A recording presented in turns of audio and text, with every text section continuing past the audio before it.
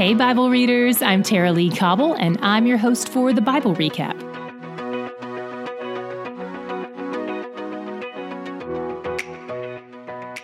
If you're doing our New Testament plan, we finished book number 24, and if you're doing the whole Bible, we finished book 63. This letter is anonymous, but the author's writing style and content is super similar to what we see in the Gospel of John and the books of 2nd and 3rd John, so the general consensus is that they're all written by the same guy, though there is some debate. It doesn't really matter, though, least of all to him. He's less concerned with us knowing who he is and more concerned that we know who Jesus is. That's one of the major themes of this book. The identity of Jesus as both fully God and fully man, 100% and 100%, not 50-50. You may recall that the Gospel of John had the same lens, Jesus as God. These people, like a lot of churches, have been exposed to false teachers. They're causing division and spreading lies about Jesus. John doesn't waste time with greetings, he just gets straight to the point. Jesus has always existed. He is truly God. Plus, we saw him and touched him. He was truly human. And this God-man told us that God is light, completely devoid of darkness. So to walk with this God means we walk in the light. And that makes it easy to build community with others who are walking in the light. We can even confess our sins in the light, and it actually serves to enrich our unity, whereas darkness and hiding and lying thwarts healthy community. That's not to say sinning isn't a big deal. It is. But Christ advocates for us to the Father because he has already made atonement for our sins. He's already paid for them. Our relationship with Jesus changes our relationship with sin. He didn't just set us free from the penalty of our sins, he also set us free from the bondage to our sin. He granted us the freedom from sin that enables us to walk in truth. Obedience to God is a benchmark of knowing Christ. Loving others is a benchmark of knowing Christ. John reminds them of their identity.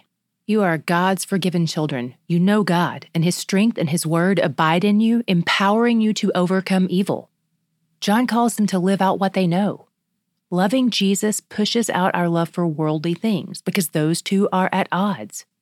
Jesus is the clear winner anyway, because what the world offers is temporary, and life with Jesus is eternal. Missionary martyr Jim Elliot said it like this: "He is no fool who gives what he cannot keep to gain what he cannot lose." John reminds them that there will be false messiahs. Jesus has already warned his followers about this in Mark 13 and Matthew 24. People, possibly even from within the church, will show up and claim to be Jesus and deny that Jesus is who he says he was. In the midst of all this, there will be division in the church.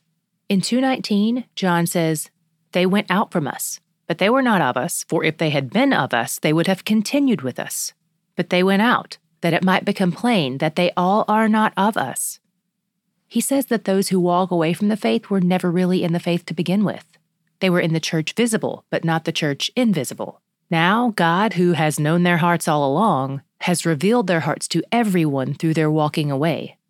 On the other hand, those who are truly in the faith will persevere in the faith, even amidst these false teachers. He encourages them with this in the following verse. It says, "But you have been anointed by the Holy One, and you all have knowledge." The presence of the Holy Spirit in their lives is evidence they know and follow the truth, so he calls them to abide in the truth. These warnings about falling away and the reminders to abide are almost always followed by encouragement that they are in the faith, so they will abide. In chapter 3, John reminds them that Jesus hasn't returned yet, which is one of the lies the false teachers have been spreading. He says, "What we will be has not yet appeared, but we know that when he appears, we shall be like him." There's a new body coming for all of God's kids. And when Jesus shows back up on the scene, we will be transformed. We will be like him, and our bodies will be like his resurrection body in some sense. When he returns to earth to reign here, we won't be disembodied spirits like the people who are currently in heaven.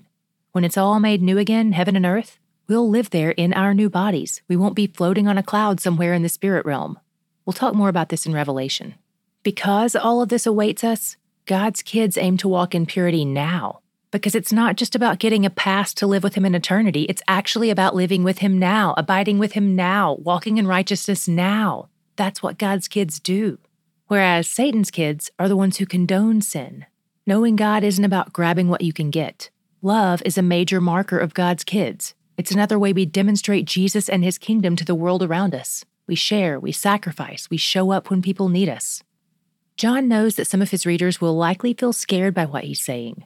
Maybe they can think of a time when they've chosen sin over purity, when they've walked in darkness or condoned sin, when they haven't walked in love. He reassures them in 3:19-20 when he says, "By this we shall know that we are of the truth and reassure our heart before him. For whenever our heart condemns us, God is greater than our heart, and he knows everything." He says they can still rest assured that they are God's kids even when they feel convicted about their sins. Because after all, God's Spirit is the very one who brings conviction to our hearts so that we can turn from our sins and walk with God in righteousness. Conviction that becomes repentance is evidence that he lives in us. As for others, it's hard to know if they're in the truth or not. So John gives them a litmus test in chapter 4. He says, if the Holy Spirit is at work in a person, they will claim that Jesus is fully God and fully man. But if a person doesn't claim that, it's a clear sign that the spirit of error, the spirit of lies, is at work in them. Then John drills down on what love is and does. In verses 15-18, he gives us a lot of information, and the connecting words are really important here. He says, "Whoever confesses that Jesus is the Son of God, God abides in him, and he in God. So we have come to know and to believe the love that God has for us. God is love, and whoever abides in love abides in God, and God abides in him. By this is love perfected with us, so that we may have confidence for the day of judgment. Because as he is, so also are we in this world. There's no fear in love, but perfect love casts out fear. For fear has to do with punishment, and whoever fears has not been perfected in love." That was a lot, so here's what this looks like when we walk through it. Confessing Jesus as God is a sign of our unity with him.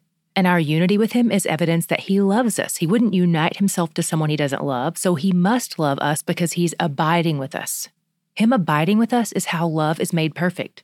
And him abiding with us gives us confidence that we're his.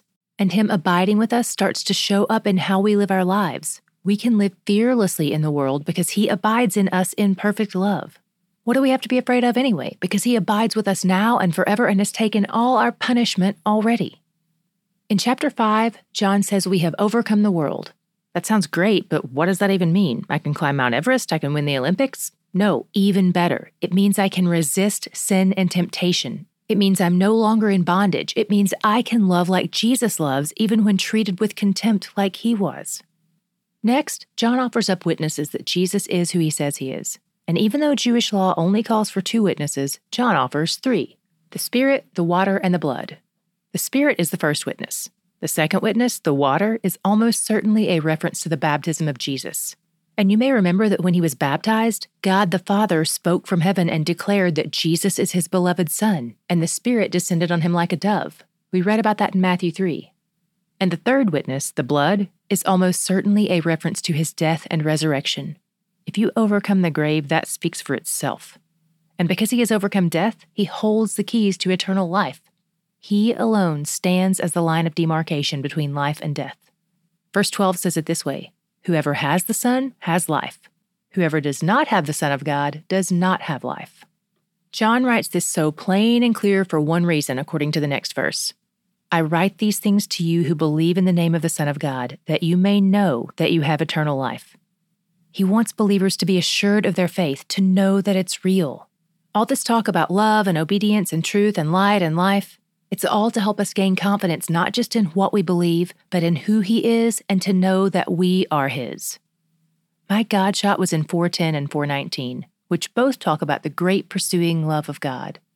Verse 10 says, "In this is love, not that we have loved God, but that he loved us and sent his Son to be the propitiation for our sins." The Father set all this in motion while we were still in rebellion against him.